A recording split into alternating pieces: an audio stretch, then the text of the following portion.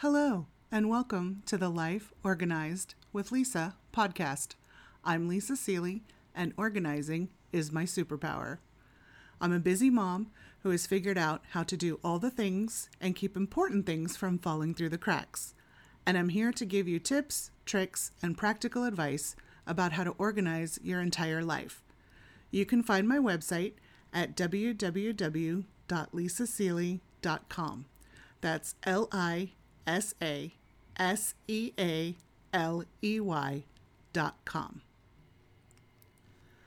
This week, let's talk about productivity tips, tricks, and tools. Productivity is important to me. I'm all about working smarter, not harder. Here are some things to know and some tips about productivity and how to become more productive. Number 1, multitasking is a fallacy. It is simply not possible to concentrate fully on several tasks at a time. Sure, you can get them done, but you run the risk of making mistakes or missing things. When you're going to do work, whether it's coursework, work for your job, work for your family, concentrate on one task at a time. Number 2, turn off all notifications.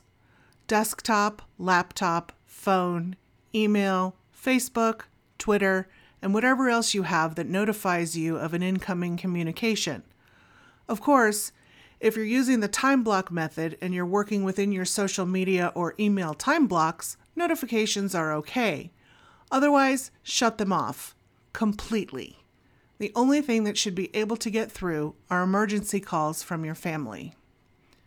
Number 3, figure out what works for you and your schedule. Some people are very detail-oriented and are able to closely follow an intricate plan to the letter. Others are more effective when they see the bigger picture first and then figure out the small steps that lead to the final goal. Whatever your personality, strengths, and weaknesses are, develop a plan that works within those parameters. There is not one single right way to be productive.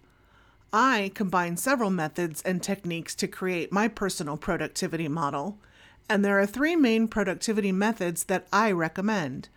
Again, you'll need to research them and see which one would be most effective for you, but here are the 3 that I recommend. The first one is called Eat the Frog. I know, it sounds gross, but the method comes from a phrase that's been attributed to Mark Twain.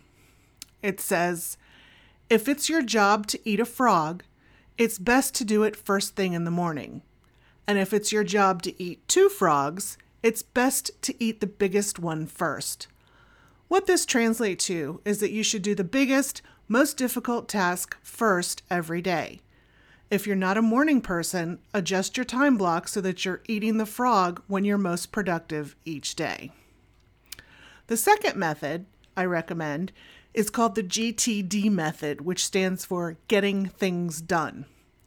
This method was created by David Allen, and it is based on the idea that the more information you have in your head, the harder it is to make decisions about what needs to be done first, so you spend more time thinking than actually doing. All of this information leads to stress, overwhelm, and uncertainty. There is lots more to it, and it has several steps, so I encourage you to research it if this concept interests you. The third one that I recommend is called the Pomodoro Technique. This method was created by Francesco Civillo, and basically, you pick a project, set a timer, and work until the timer goes off. If you haven't completed your task, you may take a short break and set the timer again. You keep going until the task is completed. Like with the GTD method, there is more to it, but those are the basics. The fourth productivity tip I have for you is don't confuse efficiency with effectiveness. You can be efficient without being effective. For example, you can automate your bill paying, which is efficient. But if you don't take the time to keep track of those bills in a register or ledger, you are not being effective. The fifth tip I have for you is to have a game plan to fight procrastination and know when you're procrastinating. For me, I know that if I'm working on a crochet project when I have business tasks to finish, I'm totally blowing them off and procrastinating. In that case, I usually give myself a set time, say 30 minutes or an hour, set a timer, and when the timer goes off, I get back to work. Number 6, stay realistic. Don't plan a schedule that you know you won't be able to keep. And don't forget to allow yourself breaks throughout the day. Get up and take a short walk, even if it's just around the house or backyard.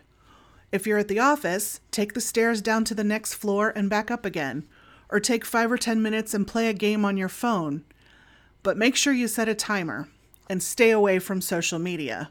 It's a time suck, and before you know it, you will have wasted 30 minutes or an hour, or even longer.